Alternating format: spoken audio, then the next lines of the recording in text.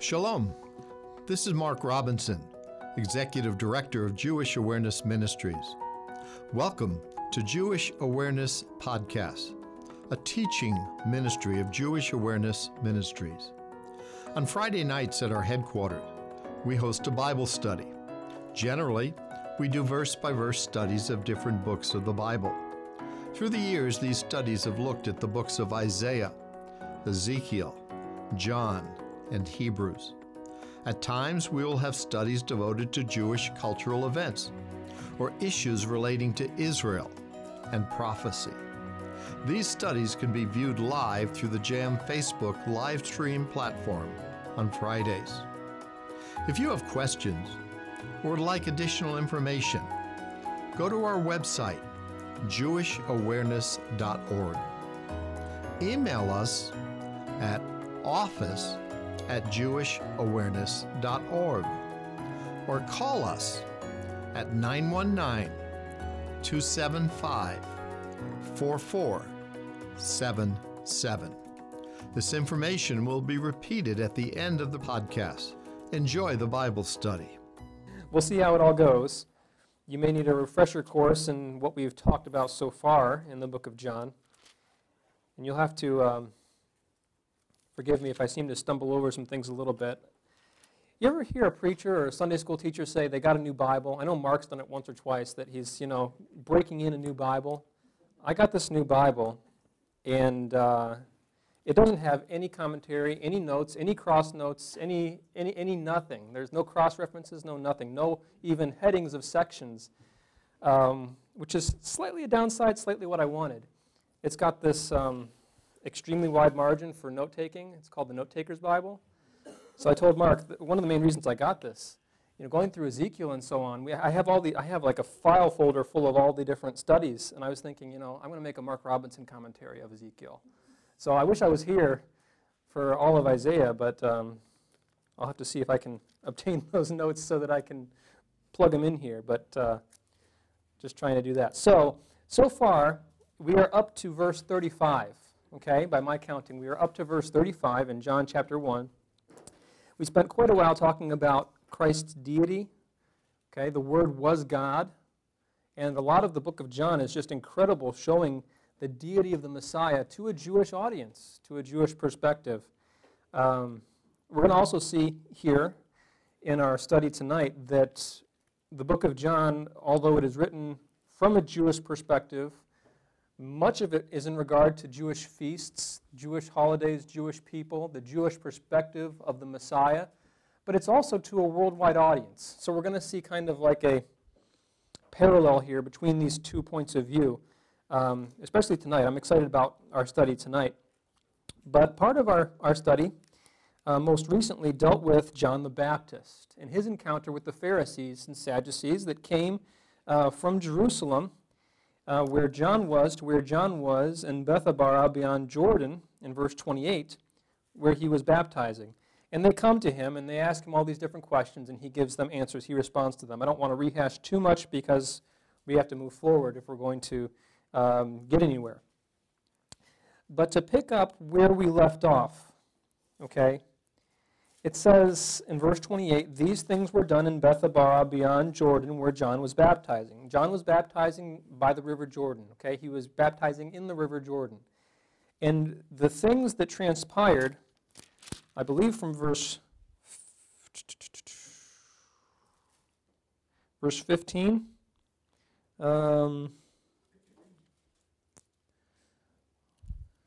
okay, let's see here. I want to make sure that I get it right. Okay, verse 19. Okay, verse 19 begins this questioning that John has by the Pharisees and Levites that were sent from Jerusalem, priests and Levites sent from Jerusalem to ask him, who art thou? So that's day one. I want us to keep that in our minds. This questioning, verse number, 19 through 28 is day one, okay? It'll help us to kind of iron out in our minds when some things are happening. We already talked about verses 29 through 34. That was our most recent study, was John 1, 29 through 34. But verse 29 says, the next day. the next day John seeth Jesus. Okay, so that's day 2. He sees Jesus coming unto him and saith, Behold the Lamb of God, which taketh away the sin of the world. Now, the unique thing about John is in many cases, we have the synoptic gospels, okay? Matthew, Mark, and Luke. And they're called the synoptic gospels because they kind of coincide, they harmonize. Many events that are in the book of Matthew are also parallel in the book of Luke and Mark. And John is kind of in a class of its own. It has a different perspective on all of those things. And there's many events in the book of John that are not listed in the other 3, okay? Some unique events that are exclusive to the book of John, giving us a perspective on some things that happened in the ministry of Jesus. And here, when we read about the account of John the Baptist, we get an additional perspective that's not necessarily looked at in this fashion from the other Gospels. Okay? So day 1, he's being questioned. Day 2, he sees Jesus coming unto him and saith, Behold the Lamb of God. Now skip down to verse 35. Okay? This is where we're starting. We're starting in verse 35, John chapter 1. And it says, Again, the next day after John stood, and 2 of his disciples. This is day 3. Okay? Again, the next day after John stood, and 2 of his disciples. This would be better rendered in the word order of the original Greek. If you look into the Greek, which it's all Greek to me, okay? I know enough to be dangerous with Hebrew, and I know enough to be, Greek, I took a semester, okay? That tells you anything. But I can tell, okay, that it says in the Greek, the next day, again, John was standing. Okay, so it's a little less, difficult to understand what's being said in the original word order. The next day, again, John was standing. Okay, so this is day 3. And let's look down through, let's just look at verse, let's look at what I have here. Next day, again, John was standing. It is stating that on day 1, John was questioned by the scribes and Pharisees, verses 19 through 28. On day 2, he sees Jesus for the first time and proclaims him to be the Lamb of God, verses 29 through 34. And verse number 36. Now, by the way, it says here that 2 of John's disciples were standing with him, okay? Not necessarily Jesus' disciples yet, but they will be. And these 2 disciples that are standing by John when he says, Behold, the Lamb of God, in verse number 36. It's likely John himself and Andrew. Okay, because we're going to read on further about this and see what takes place. So verse 36, And looking upon Jesus as he walked, he saith, Behold the Lamb of God. On day 3, John, standing by 2 of his disciples, again sees Jesus and proclaims that he is the Lamb of God. We have this twice in a row on 2 different days that this occurred. It's a unique perspective, because when we think about it, we think, okay, one and done. One unique occasion where John calls and says, Behold the Lamb of God. Here we have him saying it twice on 2 separate days. And John's 2 disciples are standing there right next to him when he says that. And the 2 disciples, verse number 37, heard him speak, and they followed Jesus. And like I said, likely these 2 are John and Andrew. Okay, are we all on the same page so far? Questions, comments? I feel like we're going through this at lightning speed compared to what we have been. So I'm just trying to balance that a little bit, make sure I'm not going too fast. Okay, so verse number 38. It says, Then Jesus turned and saw them following, and saith unto them, What seek ye? This is interesting. This is the very first words of Jesus in the book of John. He sees Andrew and John walking after him. He turns around and he says, What seek ye? What are you looking for? They said unto him, Rabbi. Now, if this was like an entirely by Gentiles, for Gentiles context, they wouldn't have called him Rabbi. They would have just said, Teacher. You know, there's this Gentile, not Gentile idea, but we have the idea of the Messiah and the Savior. Now, in a mostly Gentile church context, you hardly ever hear the word Messiah, ever, unless it's like on a Christmas play, you know? And that just so detaches it from the Jewish origins.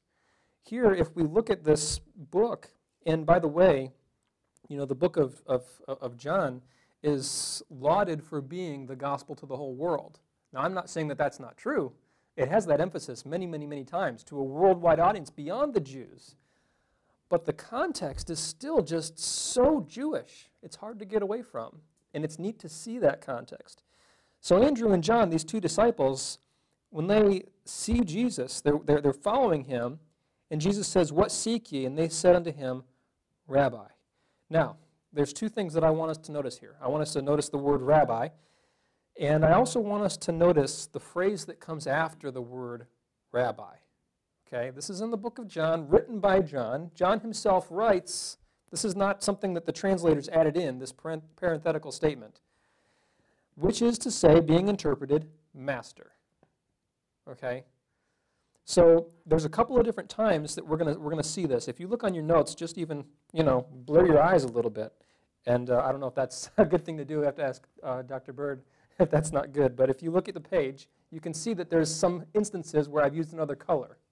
Okay, I used this kind of orangey kind of color. I don't know, burnt sienna, whatever it is that you want to call it. But there's multiple occasions where John uses this phrase, being interpreted, this phrase means this. Okay? And in most occasions, it's a Hebrew word or an Aramaic word that's being described. And here, John's audience that he's planning on this book, this gospel account going to, is not necessarily solely a Jewish audience. He's planning on people reading this, and the Holy Spirit, as he inspired John to write this, is not necessarily planning on just a Jewish audience. He's planning on an audience that doesn't know what rabbi means. Okay? So it's neat to see this. And when we get all the way to John 3:16, boy, that is a loaded situation, because Jesus himself is talking to a ruler in Israel about how being born again is not just a New Testament concept, and yet the most well-known verse in all of the Scripture, to us anyway, for God so loved the world that he gave his only begotten Son, so on and so forth. That was given to a Jewish man named Nicodemus, for God so loved the world. And I think that in a nutshell shows you the cultural context of the Bible and how it fits in. He's not saying you need to be Jewish, you need to be circumcised. Okay, that's a false gospel. You don't need to be circumcised. You don't need to follow the law in order to be saved. It's all Christ and nothing else. But the context was Jewish at its inception. So here we see rabbi. And they ask, "Where dwellest thou?" They ask him, "Rabbi, where do you live? Where are you dwelling?" Have you ever wondered where rabbi comes from? Somebody, without looking forward in your notes, I don't know, maybe you guys have skimmed ahead, okay? How do you say thank you very much in Hebrew? Todah Rabbah. That's where it comes from, okay? Todah means thank you. Rabbah means many. Many or much. Okay, so you're literally saying something along the lines of thanks very much or thanks many. Okay, you can just say Todah if you're not very happy or very pleased with whatever. But if somebody does something really nice for you, Todah Rabbah, many, much thanks, okay?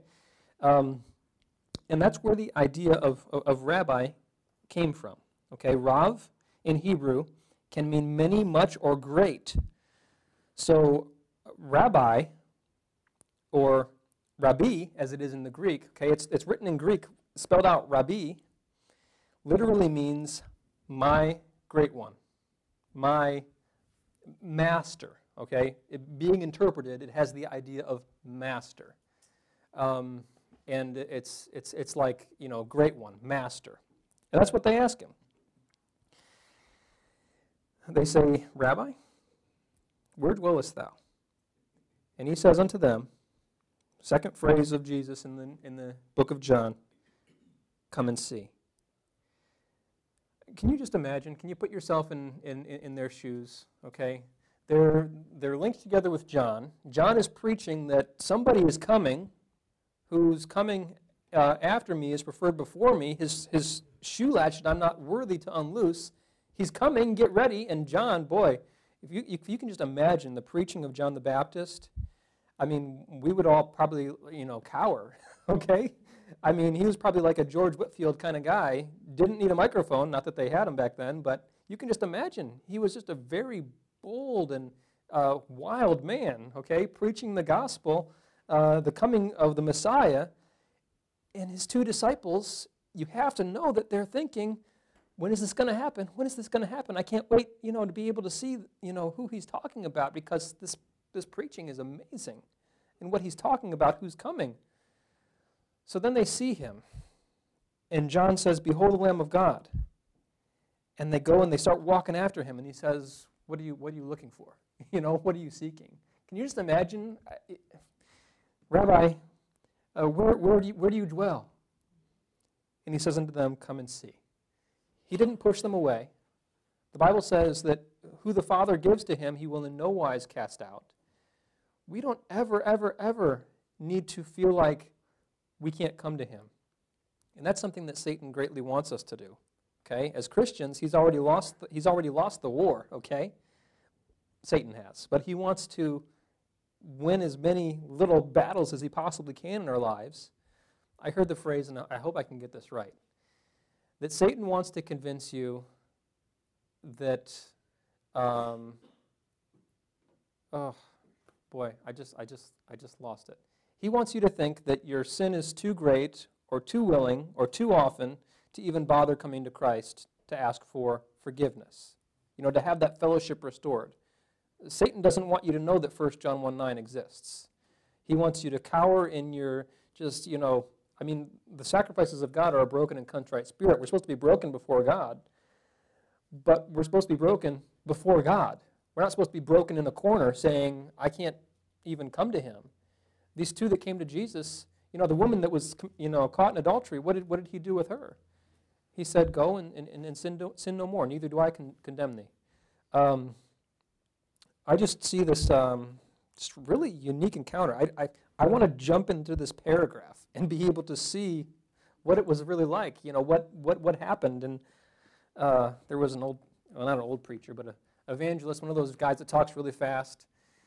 And he said he preached a message that he wants to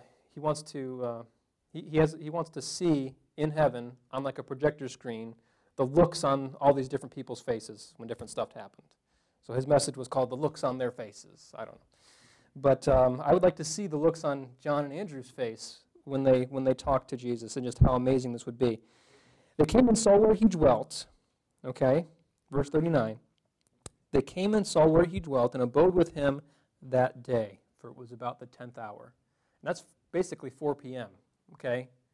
It's getting ready to be quitting time at work, okay? I don't know what day of the week this necessarily was, but it was around 4 p.m. in the afternoon. It was, the sun starts going down, and so they abode with him that day. For one of the two which heard John speak and followed him was Andrew, Simon Peter's brother, in verse 40. It says, he first findeth his own brother Simon. Okay, so this is speaking of Andrew, one of the two disciples of John that became a disciple of Jesus. Andrew goes and he finds his brother Simon. And he saith unto him, "We have found the Messiah," which is being interpreted the Christ. Okay, so John puts that in there for his non-Jewish audience to be able to understand a Jewish concept. And he brought him to Jesus. Okay, so Simon is found by Andrew. Andrew says, "Simon, we found him. We have found the Messiah." And Andrew brings Peter to Jesus. And when Jesus beheld him, verse 42, he said, "Thou art Simon, the son of Jonah. Thou shalt be called Cephas," which is by interpretation a stone. Now, how many of you, sometimes when you read this and you hear about, Peter and so on, it's kind of confusing because he's got three names, okay? We have Simon, we have Peter, and we have this Cephas, or Cephas, okay? And I looked it up, it's pronounced Cephas. Anyway, we'll get into that in a little bit here, because we're going to go into a whole section of what in the world does Peter's name mean, and we're going to talk about Matthew 16 and all of that. I figured it'd be a good time to look at some of those things. So who was John's audience? And I already touched on this. Jews and Greeks comprising a worldwide audience. This is seen in John 1:1, John 1:10 through 12, and also verse 17. This is also being seen in the phrase being interpreted. So we kind of get this picture that it's a very Jewish thing, but it is for an audience that is beyond just the Jewish people that so often were comprising that area in Judea. It is for a worldwide audience that does not know inherently the concepts of Judaism, such as Rabbi and Messiah and Kephas, which, by the way, is Aramaic. Okay? All right, so what does Peter's name mean? I did a study a while back, and I've been writing a book. I don't know how long it's going to be. If it takes me, 3 years to get through half of John chapter 1, I don't know if I'll ever be able to finish a book. But how many of you have heard of the Trail of Blood? I think we have the pamphlet in the library there. Okay, it kind of shows that there has always been true believers outside of Catholicism and Protestantism. There are those that would like to say that, you're either Catholic or Protestant and that's it. Well, if you say that Catholic and Protestant is all that there ever is, then you're saying at one point the Catholics were the true church. Okay? So I'm writing this book, and I want it to be to a Jewish audience and like a Jewish version of the Trail of Blood. Because a lot of Jewish people, they have this hang-up with Roman Catholicism. Roman Catholicism has hijacked the name Christian. They've hijacked, and a lot of times unknowingly, but they've done all these horrible, horrible, horrible things throughout history in the name of Christ. And so I'm trying to write this book in order to be able to, as an evangelistic tool, show a Jewish person, that's not what Jesus taught. Let me show you what Jesus taught. And one of the sections in my book is about the Pope. So I figured I wanted to share this with you because we get into this section where Jesus says, you're Simon, but you're going to be called a stone now. Okay? Kephas. What does Peter's name mean? What is a pope? It is the claim that apostolic succession continues with the popes of the Roman Catholic Church unto this day and can be traced all the way back to the apostle Peter. Okay? I'm sure we've all heard that they claim that Peter is the first pope. Is the Roman Catholic Church the true church? Was it ever the true church? Within Christianity, has there always only been Catholic and Protestant? What did Jesus mean in his famous statement to Peter in Matthew 16, also found in Mark 8 and Luke 9? The answers to all of these questions are of the utmost importance in our quest for the truth. Okay.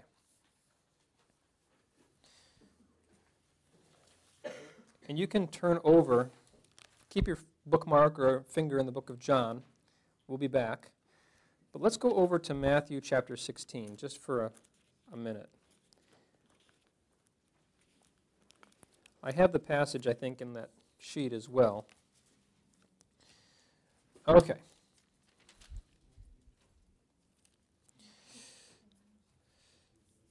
There's this guy.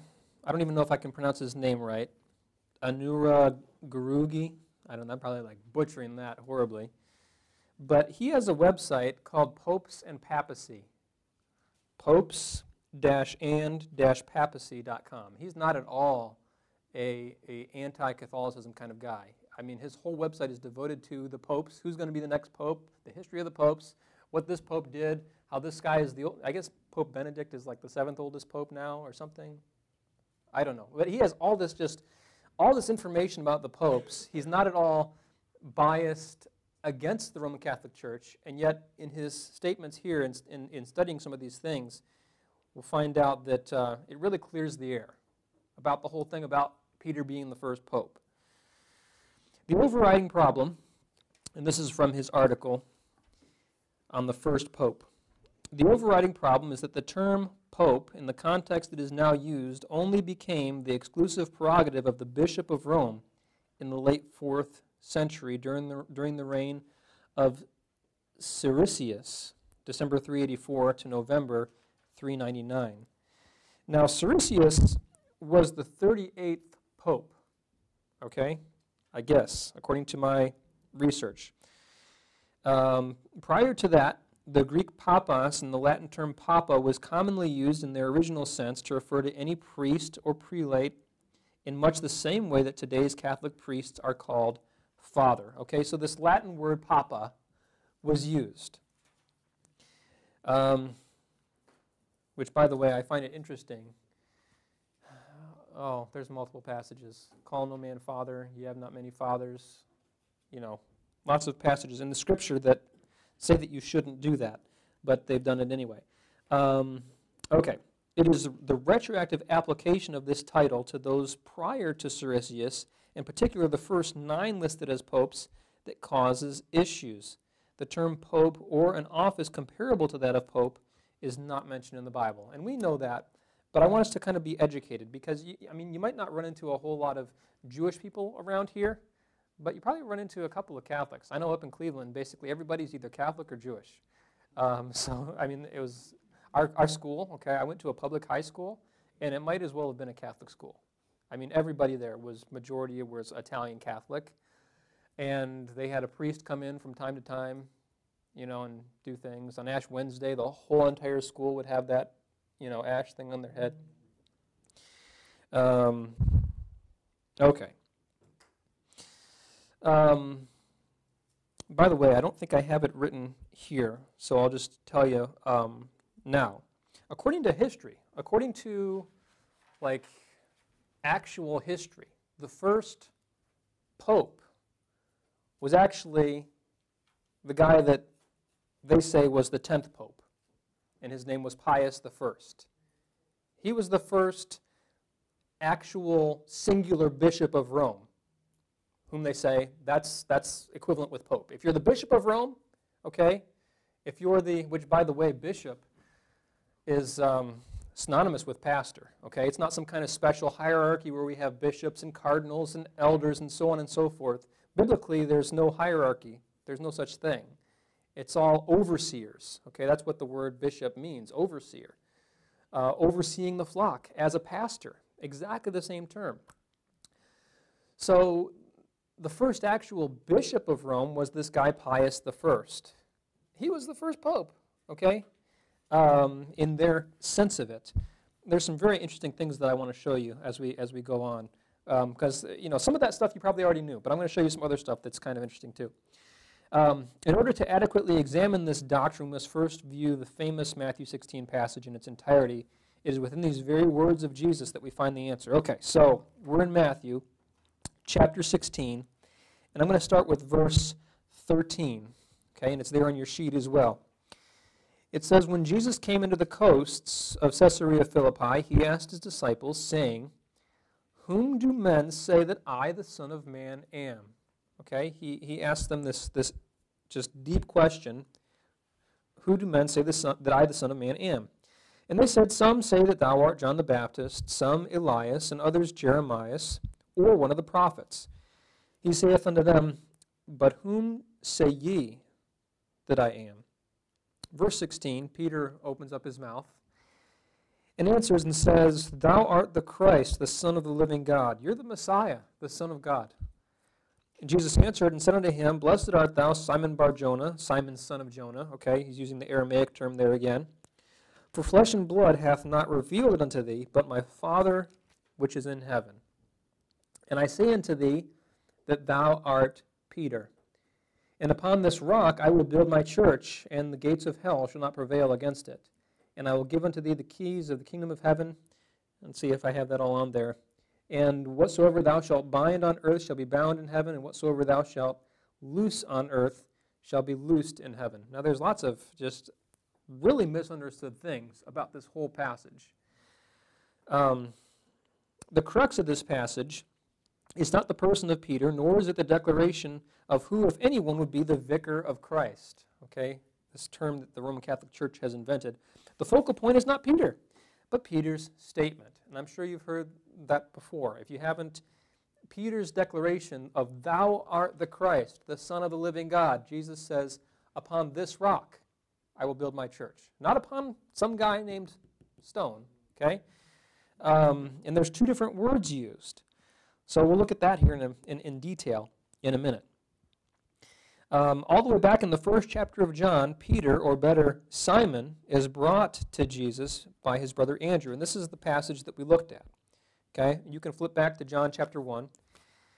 I got to flip forward to it because I'm in Matthew.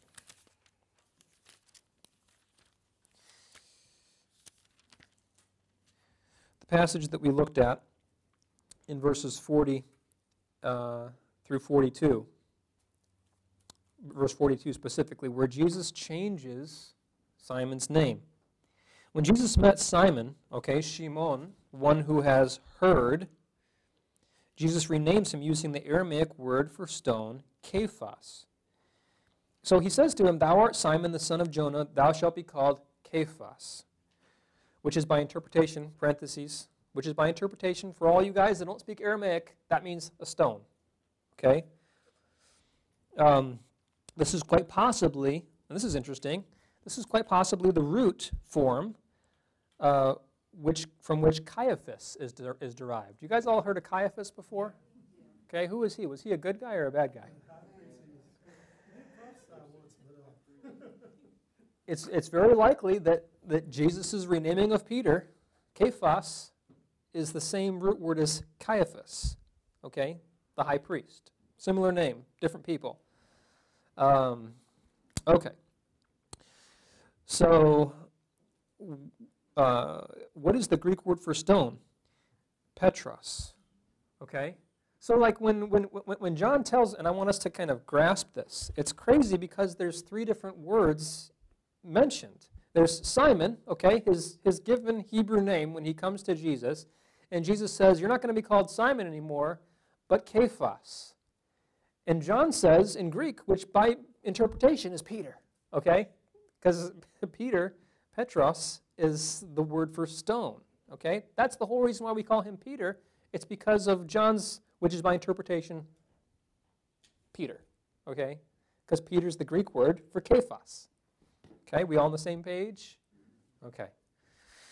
All right, so after Peter proclaims that Jesus is indeed the promised Messiah, Jesus responds with, "Blessed art thou, Simon Bar-Jonah, Simon, son of Jonah." You guys ever heard of a bar mitzvah? Or okay. Bar is the Aramaic word for son.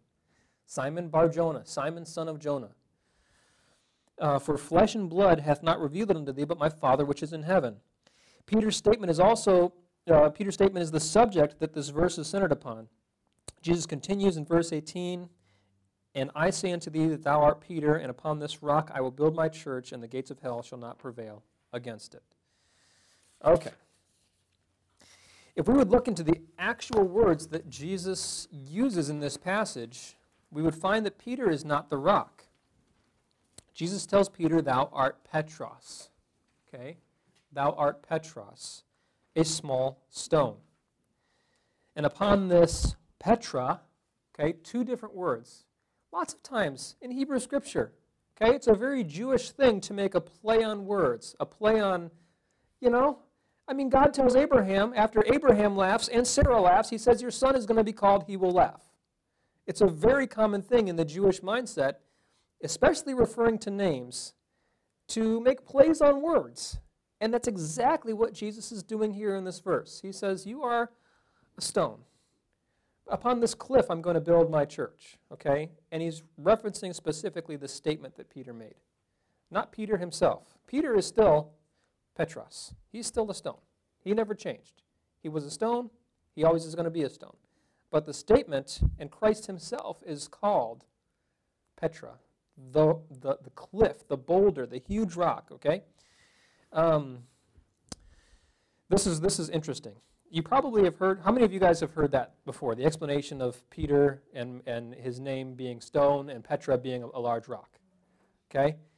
I'm guessing that, you've probably heard something like that before. What I'm about to show you, you probably haven't heard. Okay? So perk up, this is going to be something new, hopefully, to you. Okay? This was very interesting to me to find this out.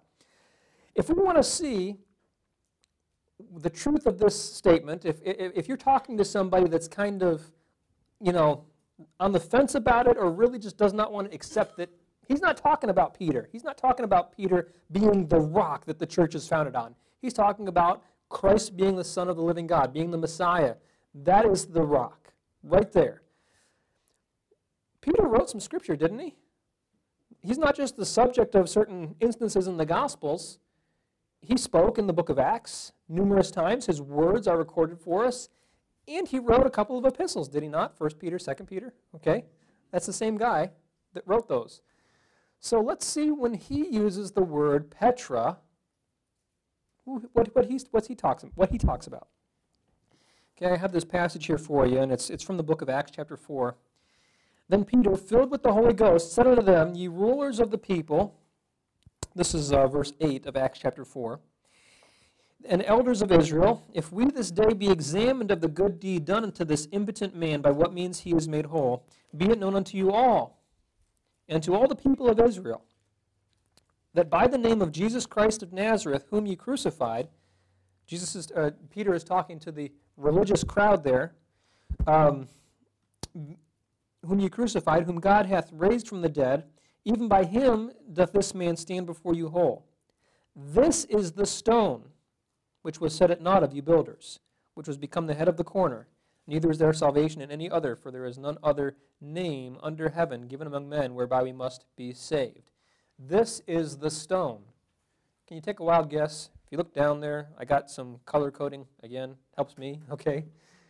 Take a wild guess at what word Peter uses to refer to Christ. This is the stone. This is the Petra. Okay? This was after Matthew 16. And I'm sure that those words that Jesus, that was a very traumatic thing for Peter. Not only that Jesus would say unto him, Blessed are you. How would you feel? Talking to Jesus, and Jesus says, Blessed are you, fill in your blank, fill in the name. For flesh and blood has not revealed this unto you, but my Father in heaven has revealed it unto you. Wouldn't you just be like, you have to check and see if you weren't levitating? You'd just be so ecstatic that Jesus would say that about you. And then a couple verses later, he calls you Satan. This event has to be just burned in Peter's mind. He'll never be able to forget that. Either instance, which are just a couple verses apart. And here he says to all of these men in the book of Acts chapter 4 that Jesus, whom you crucified, whom God raised from the dead, this is the Petra. This is the rock. This is the boulder. This is, here in the English, I don't know if you have translated as stone, but it's the word Petra. Okay? Rock, boulder, cliffside.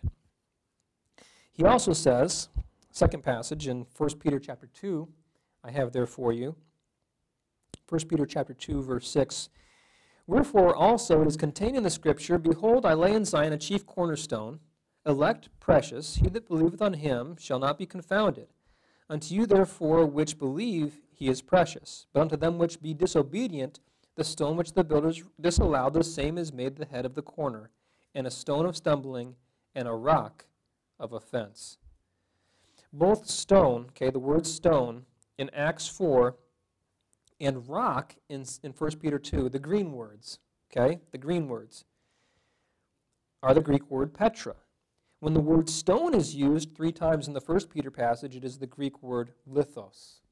Okay, so here, whenever Peter is referring to Jesus, he never uses the term Petros. Ever, ever, ever, ever, ever. He refers to Jesus as Petra twice and lithos 3 times in 1 Peter chapter 2. So when Peter himself refers to Jesus, he refers to Jesus as the rock. The church is not founded on Peter. It's founded on Jesus. It's founded on the statement that Peter made that Jesus is the Messiah, the Son of the living God. Jesus is not referring to Peter as the rock, but is making a play on words using Peter's name.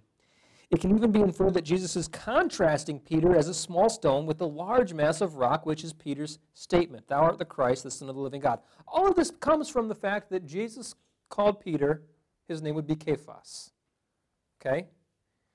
So John tells his Greek-speaking audience, which, by the way, when he said Cephas, he's meaning Petros, okay? Peter. The whole mix-up comes from not understanding the truth of Peter's name and how it's a significant thing. And Jesus uses that significance, okay, to make a play on words in Matthew chapter 16. Okay. It is this truth upon which the church would be built, not on a man. It may also be important for us to note that the word church in Matthew 16 is not a reference to a building. Okay, when he says, I will build my church, it's not going to be like, I'm going to lay you as the physical foundation and build a building with a steeple. He's talking about his group of called out believers, okay? His ecclesia, as the word is there, meaning assembly, parallel to the Hebrew word kahal. Interestingly, just a few verses later, I mentioned this, we find Peter rebuking Jesus. In Matthew 16, what does Peter say after Jesus talks about, I'm gonna go and I'm going to die? He says, be it far from thee, Lord. And by the way, the actual translation of that is, pity yourself, Lord. That's what Peter tells him. When Jesus says, I'm going to go and I'm going to die for the sins of the world, and 3 days later I'm going to rise again, Peter's, he opens up his mouth once again, except this time it's not good, okay? He says, pity yourself. Have mercy upon yourself.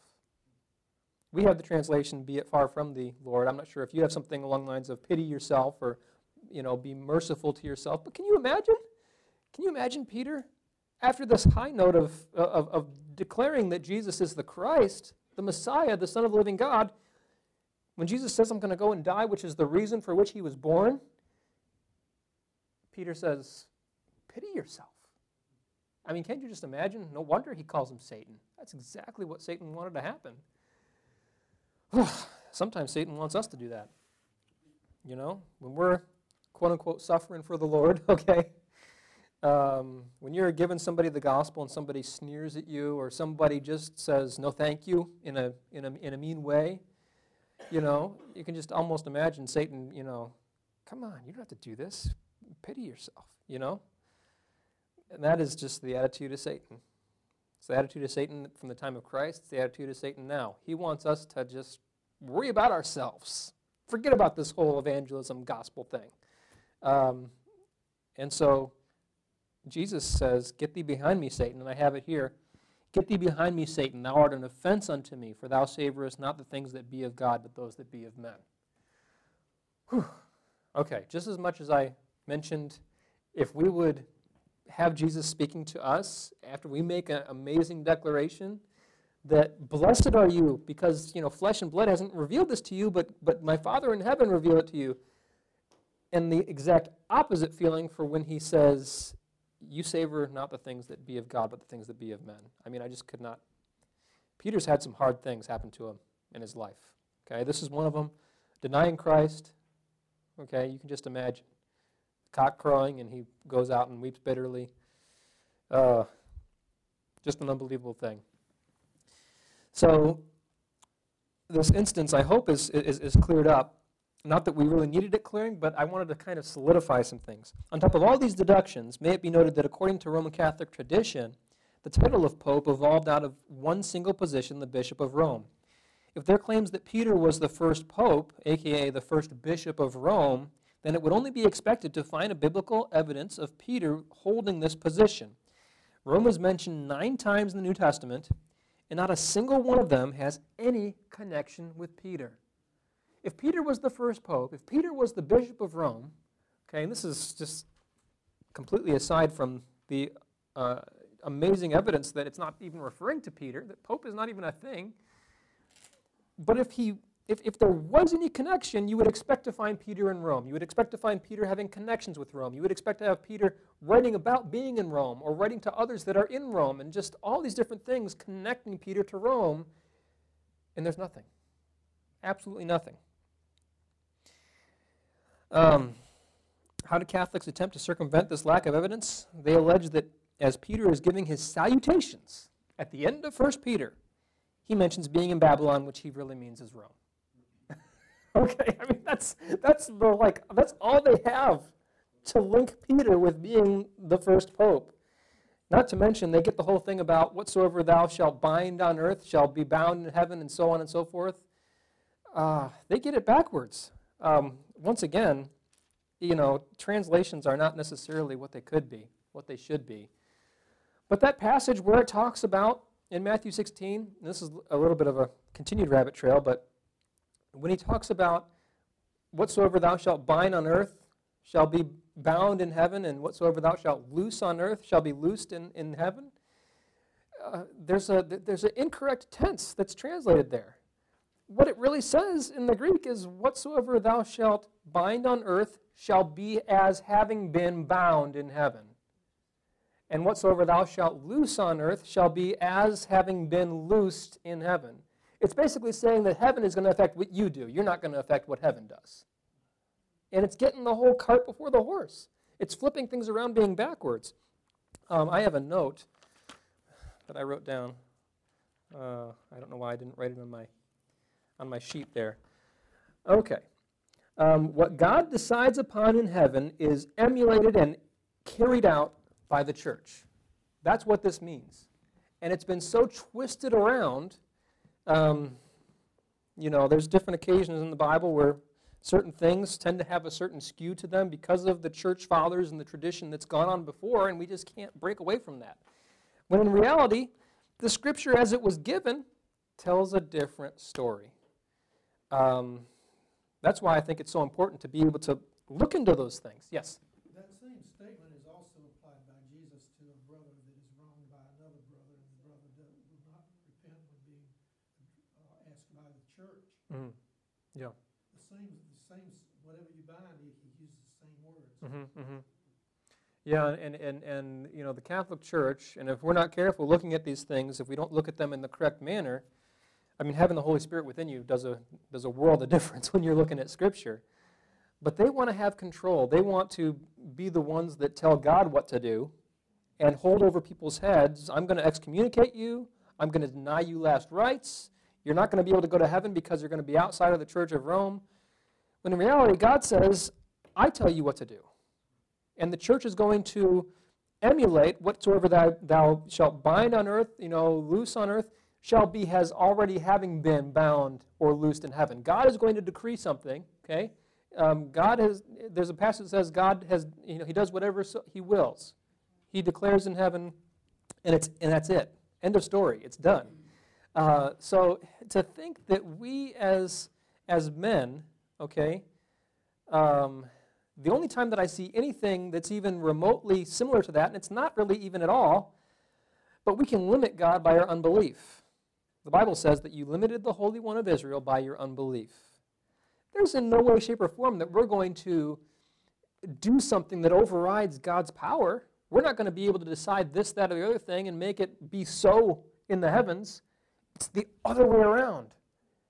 God decrees, like for instance, okay, God decreed that his will for me would be in July of 2015 to move from Ohio to here in order to serve God here out of this headquarters. And so it took a while to get it through my stubborn head and what to do and how to do it, and I ended up carrying it through. But I did not decree that, and God says, okay, let me write that down since you've decreed that that would be so. It's the reverse. Whatsoever God decrees in heaven is going to be emulated by the church. God wanted the church to reach the world with the gospel. He gave the Great Commission. Okay, Jesus said, "Go ye therefore and baptize all nations, teaching them to observe all things whatsoever I've commanded you, and lo, I'm with you always, even unto the end of the world." So, and there's also, "You shall be witnesses unto me, unto the uttermost." Okay, beginning at Jerusalem. Those are things that God decreed that the church would thereby afterwards follow through with. The church didn't come up with some idea and then God says, okay, let me pencil that in. It's the other way around. God makes the decree and the church emulates it or carries it out when they're sensitive to his leading and his will. Unbelievable. And, Jesus' rebuke of Peter when he says, "You savor not the things that be of God, but the things that be of men," that's exactly what the Roman Catholic Church has done. If you want sometime, we have a library over there, and you can check out books. I have some books in my office, and if you write a note, a sticky note, leave it on my desk if I'm not there, okay? But I have a book called The Dark History of the Roman Catholic Church, and another book called The Dark History of the Popes. It's crazy. It's horrible, horrible, horrible stuff that has happened all throughout the history of the Roman Catholic Church. It's worse than the mafia. Much, much, much worse than the mafia. Oh, it's okay. No, I'm serious. They had people killed. They had, it's like the kings of old, they would kill their brethren, okay? They would kill their own families so that they wouldn't have any competition for the throne. Popes have done the same thing for people that were in line to be the next pope. And just all kinds of promiscuity, having children from many, many, many women out of wedlock with all these women. It's worse than I can mention from this table, okay? They savor not the things that be of God, but those that be of men. And they think that they're in charge, but they're not. And they're going to get a rude awakening one day. Okay. All right, so let's turn the page. Okay? The last couple of verses of John chapter 1. Okay, that was a bit of a digression dealing with verse 42 in Peter. Okay, so verse 43, the day following, Jesus would go forth into Galilee and findeth Philip, and saith unto him, Follow me. Okay, so far, Jesus has John and Andrew and Peter. And then he goes to Galilee, and he meets Philip. And he says unto Philip, Follow me. Now Philip was of Bethsaida, the city of Andrew and Peter. Now, there's a couple things that I want to say about Bethsaida. Okay, the name of the city, which is apparently the town of Peter's origin, though not his current dwelling. In Mark chapter 1, verse 29, if you want to mark it down, Mark chapter 1, verse 29, it talks about how Peter's house, okay, his current dwelling, is in Capernaum. Okay, Peter's house is in Capernaum. So when it says Bethsaida was the city of Andrew and Peter, it's apparently the town of his origin, okay? Maybe where he was born and grew up. And also, I don't know if you've ever had a problem with this, but I have a problem with this, okay? There's two different cities, Bethsaida and Bethesda, okay? We get them confused. And lots of times, if you look at things, I don't know if I do this too much, but it helps me. If I look into the original languages, it's a lot easier to differentiate. Like, for instance, we got Elijah and Elisha. How many times have you heard a preacher say something about Elisha and you think he's saying Elijah and you just get confused? I have a hard time, okay? I am a Yankee. I am from the north. And down here, sometimes I have a pastor, okay, whom I love to death, but he speaks very quickly sometimes. And sometimes my ears aren't as fast. So we have Elijah and Elisha. If you look in the Hebrew, it's Eliyahu and Elisha. They're very different, okay? How many of you know a girl named Elisha? I have a niece named Elisha. That's how it's pronounced. Elisha, okay? And then we have Eliyahu. So the same thing is with Bethesda and Bethsaida, okay? In the Hebrew, it's Bethsaida. Bethsaida. And the other one, Bethesda, is Bethesda. So Bethesda and Bethsaida. I don't know.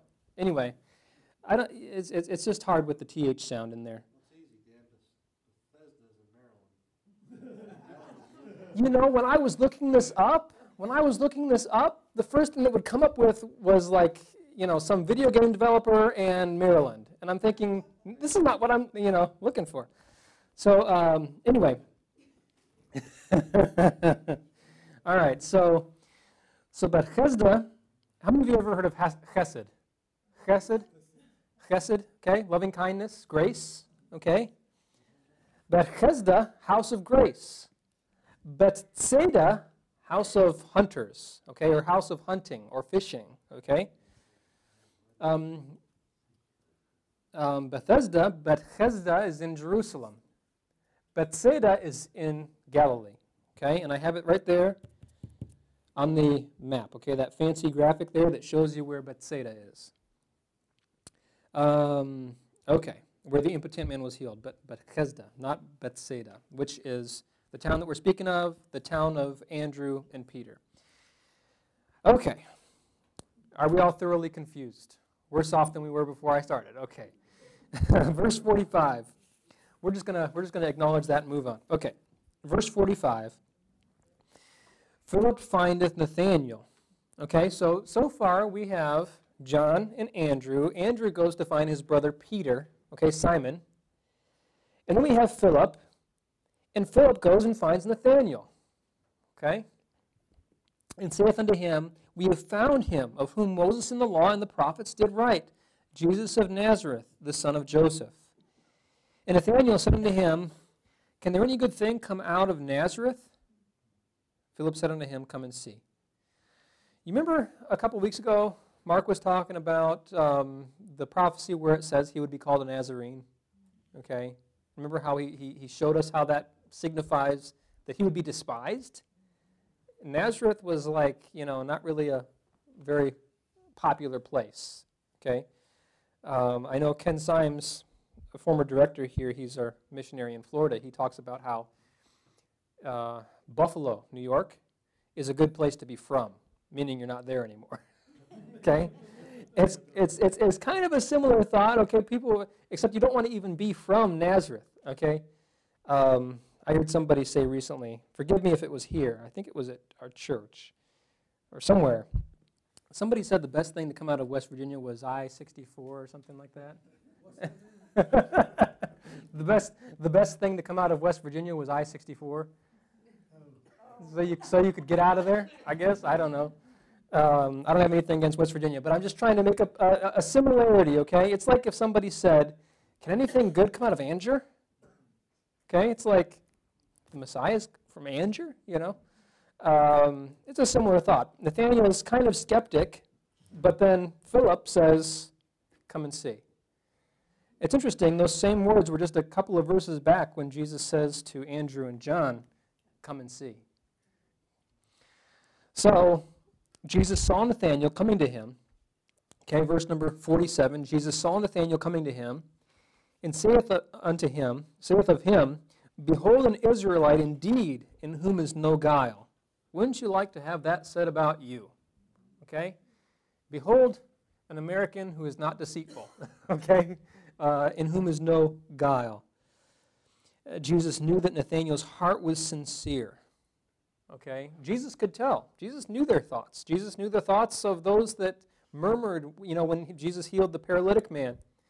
Those that were in the room, they had thoughts that only God can forgive sins. He knew their thoughts. He knew Nathanael's thoughts. He knew his heart. He knew that he did not have guile within him or deceit. Nathanael means gift of God. Okay? Nathanael saith unto him, verse number 48, Whence knowest thou me? Jesus answered and said unto him, Before that Philip called thee, you were under the fig tree, and I saw thee. Isn't that amazing?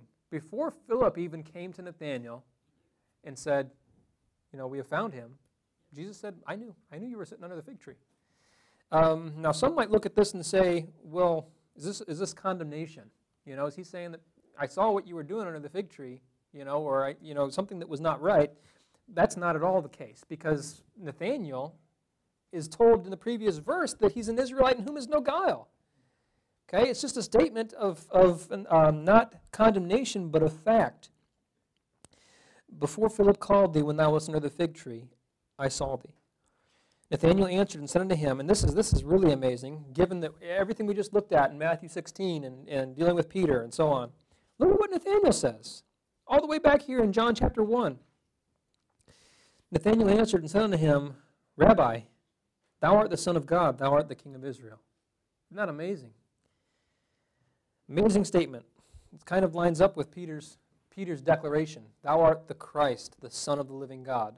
Nathanael says, thou art the Son of God, the King of Israel. Jesus answered and said unto him, Because I said unto thee, I saw thee under the fig tree, believest thou?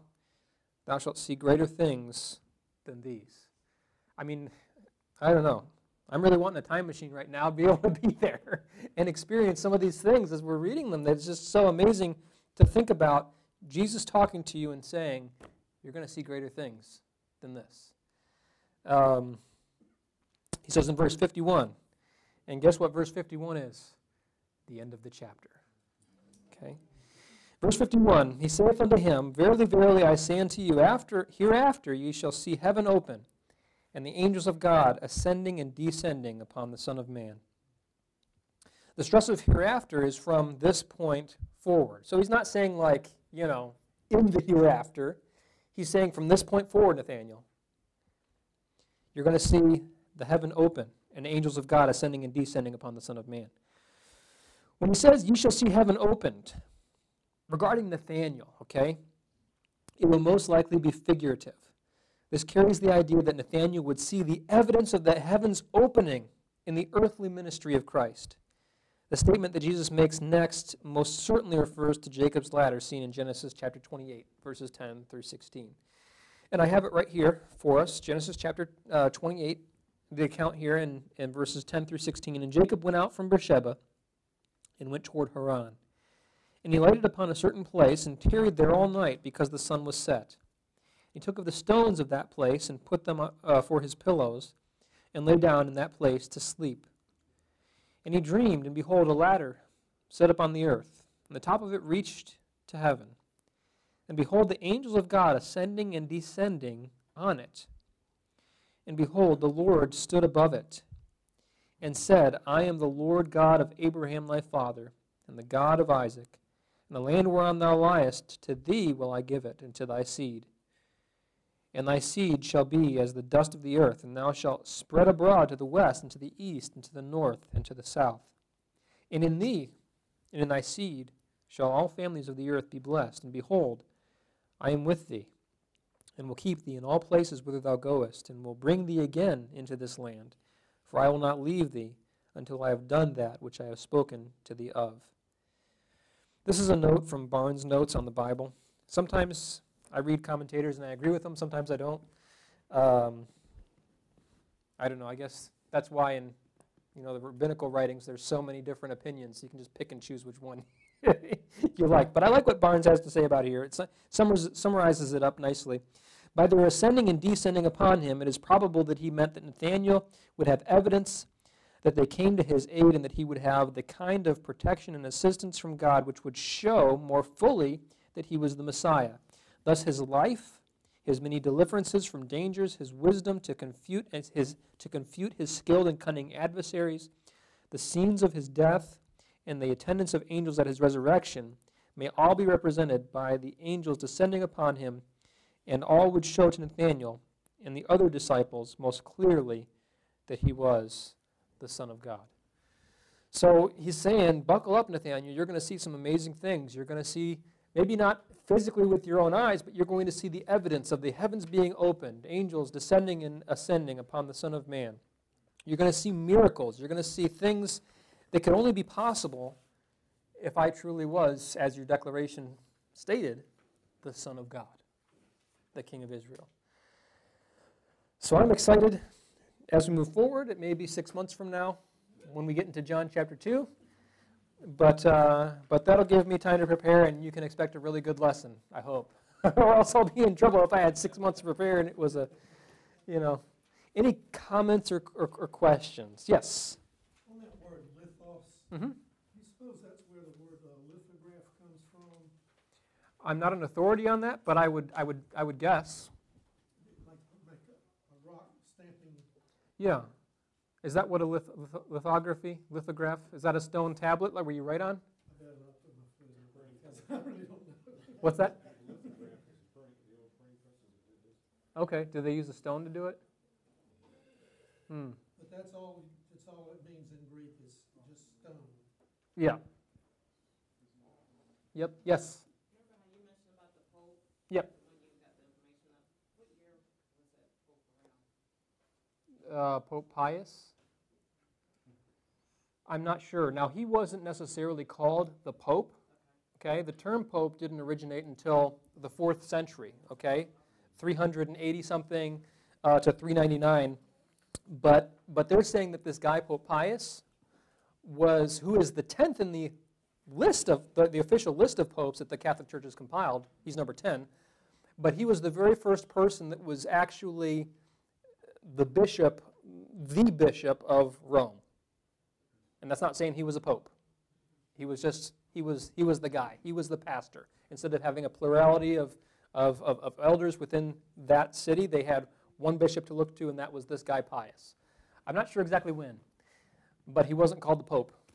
That was a retroactive application of that term by the 38th Pope, the 38th Pope. So there you go. Yes? So in Jesus' statement to Peter, Mm-hmm. okay, "For thou savorest not the things that be of God, but those that be of men." You see, the followers of Jesus at that time did not understand what he was telling them, that he was going to suffer and die. Right? He was the Messiah. Okay? The Messiah doesn't suffer and die. Well, that depends. And at least to them. Yeah. Right? And they fully expected that he was going to overthrow the Romans. Yeah. Right? Well, And he was going to set up the kingdom. Mhm. Israel was to become a great nation. Yeah, you remember the two on the road to Emmaus, and they said, we trusted that he was going to be the one to deliver Israel, you know. So there was this messianic expectation that he was going to deliver them physically militarily from Rome. But also, numerous times, Jesus told them, I'm going to go and going to die, and you're all going to forsake me and flee. And Peter himself, I'm not sure on the reference, but he says, though all men leave thee, yet I will not forsake thee. And he says something along the lines of, even unto death, I will not leave thee, you know. But yeah, go on. If were you going to, or are we just making a statement? Well, I was going to say, your comment about the Catholic Church and the book you're reading, Dark Side of the Catholic Church. Oh, yeah. So, Mark gave me a book called Constantine's Sword. Mhm. Have you ever read that book? Yes, actually, I'm using it in the book that I have a copy as well. Mhm. And I recommend anybody who wants to read it. It's a hard read, though. Yeah. Okay, but it gives the history of the Catholic Church and its persecution of the Jews through the centuries, all the way from the beginning of the church up to the Holocaust. Yep. And one of the things about Carroll's, is it John Carroll? Something Carroll, the guy that wrote Constantine's Sword. He's from a Roman Catholic background. Obviously, he is a priest. So, although he has a very good, accurate rendition of all those things, and I haven't read a whole lot of it, but from what I've read, there are some statements in his book, even though it is very good and historically accurate for the most part, at least regarding the persecutions, regarding the history of the early church, he applies Roman Catholic tradition that did not exist, okay, at the time, to like first century believers, okay?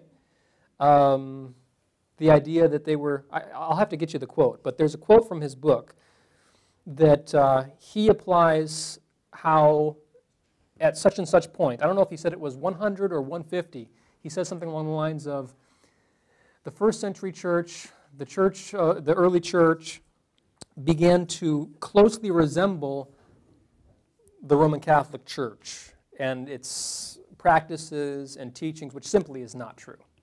But I mean, what can you expect if they're not coming from a biblical perspective and he's biased that those things are true?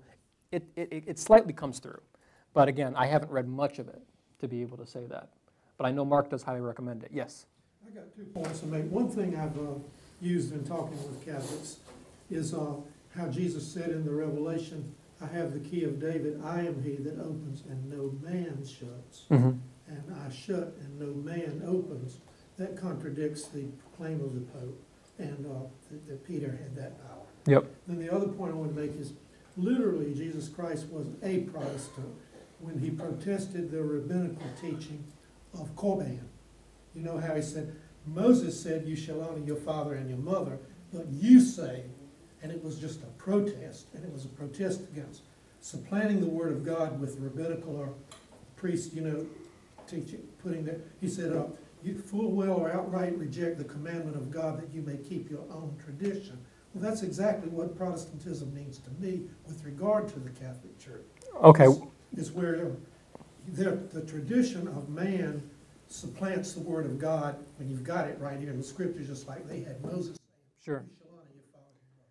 But also, the specific term Protestant refers to those who, from the Protestant church, protested its teachings and either were kicked out of it, in the case of Martin Luther, or voluntarily left it. A Protestant in a general sense of the term, I mean, you could say he was a protester. He protested, but I wouldn't say that, Jesus was a Presbyterian or an Anglican or, whatever you want to... I was just saying literally he was a Protestant in that he protested this. I understand. He certainly did protest the common religious teachings of the day. Weren't there Anabaptists already in existence then, at the time of Martin Luther? Yes, I believe so. And there's like Moravians, there's So I mean, although Carthers. Luther protested against the Catholic Church, there were other groups that were biblically based, such as because my understanding is the only true Protestants are the Lutherans and the Episcopalians. Okay. Like Baptists and everybody else are off of the Anabaptists. Mm-hmm. So therefore, like, Baptists are not true Protestants. Am I correct in saying that? That's my, if they didn't come out of the Catholic Church, I would not call them Protestants. And there's a common misconception that there is, if you're a Christian, you're either a Catholic or a Protestant. What's the WASP, White Anglo-Saxon Protestant, or now they have the term evangelical in there, which is a little bit different, but there's trying to say that there's evangelical Catholics. If you've heard the term, it's crazy. To say that there's only Catholics and Protestants is also saying that, well, then at one point, because if they came out of the Catholics, then at one point the Catholic Church was the true church, and it never was. The origin of the Catholic Church wasn't at, 33 AD. The origin of the Catholic Church, as well documented in Constantine's sword, was like 313, within the 4th century. The Roman Catholic Church came into existence. Yes? And this other point I was making was about the disciples not knowing that Jesus was to die.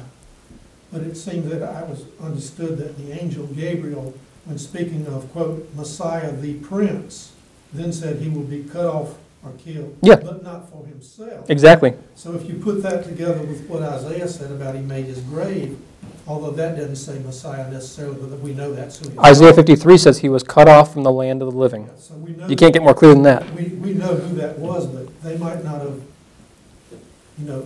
used that same word. But Messiah, the Prince, Gabriel. Yeah, well, I'll put it this way. Jesus was very gracious with his disciples because they should have known, and he said it and said it and said it and said it and said it. And here he doesn't give Peter any. He says, "Get thee behind me, Satan. You don't savor the things that are of God, but the things that are of men." So, yes? They didn't have the Holy Spirit yet. No. They couldn't understand. They were struggling in this darkness in a big way. Yeah. There's things, they didn't have the Holy Spirit, but they had Jesus. So when you look at Jesus, how gracious he is, he understands that, he knows that, On other occasions, like when Jesus comes to them in the 4th watch of the night, and they're trembling, they're fearful, he says, "Why were you so fearful? Where is your faith?" So at the same time, he doesn't just, say what they want to hear, but he is gracious with them as well. And, when you see after the resurrection, Jesus says, go tell Peter, So it's amazing to see how Jesus worked with them and how he works with us, you know.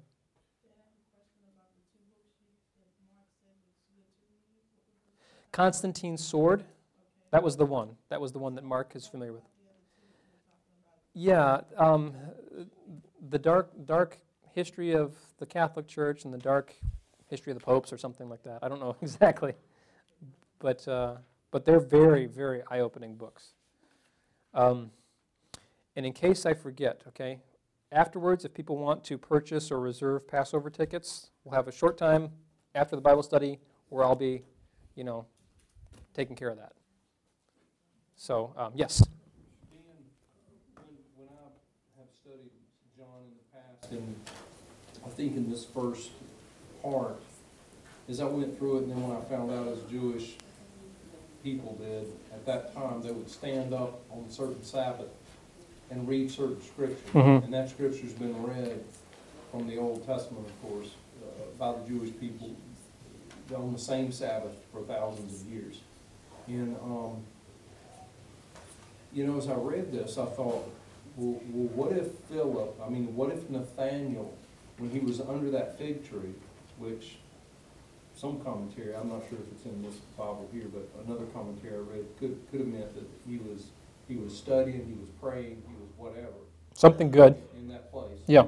And maybe Jesus used this as an example to take him back to the Old Testament scripture, possibly even one he had heard a few Sabbaths before, or maybe it was in the coming up Sabbath, Mm-hmm.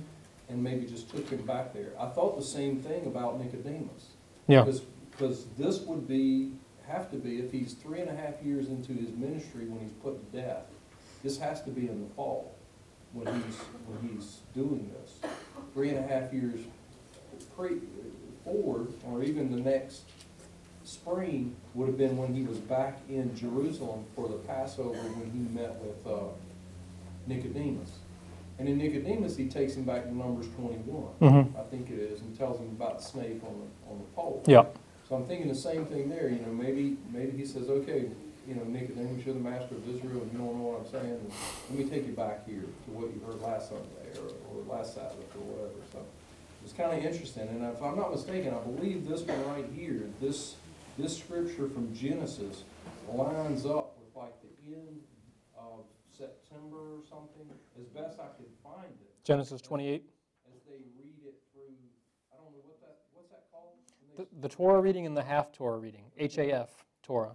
Yeah. One of them, and one time I looked it up, and I think I may have asked you that question before. But It's I just thought it very interesting. Yeah. Because, you know, a lot of times when we go to church and we hear scripture or we study, then something will happen or someone will, you know, the pastor will speak on the same scripture the next Sunday and it kind of ties it together. Yeah, yeah. I was thinking maybe Jesus was teaching even in that moment. You know, that'd be interesting. And not to steal my own thunder, but in the end of the book of John, there's a statement that I think it's in John, if all the books could be written of things that have transpired, the world itself couldn't contain them. I think when we get to heaven, we're going to find out all of these amazing things, and I don't doubt that's true. That would be really, you know, there's no coincidences with God, and oftentimes Jesus used as illustrations whatever was currently going on or happening, many, many times. So I wouldn't be surprised if that was the case. That's a neat thought. You'll have to remind me when we get to heaven, and we'll go up and ask Nathaniel, what were you reading under the tree?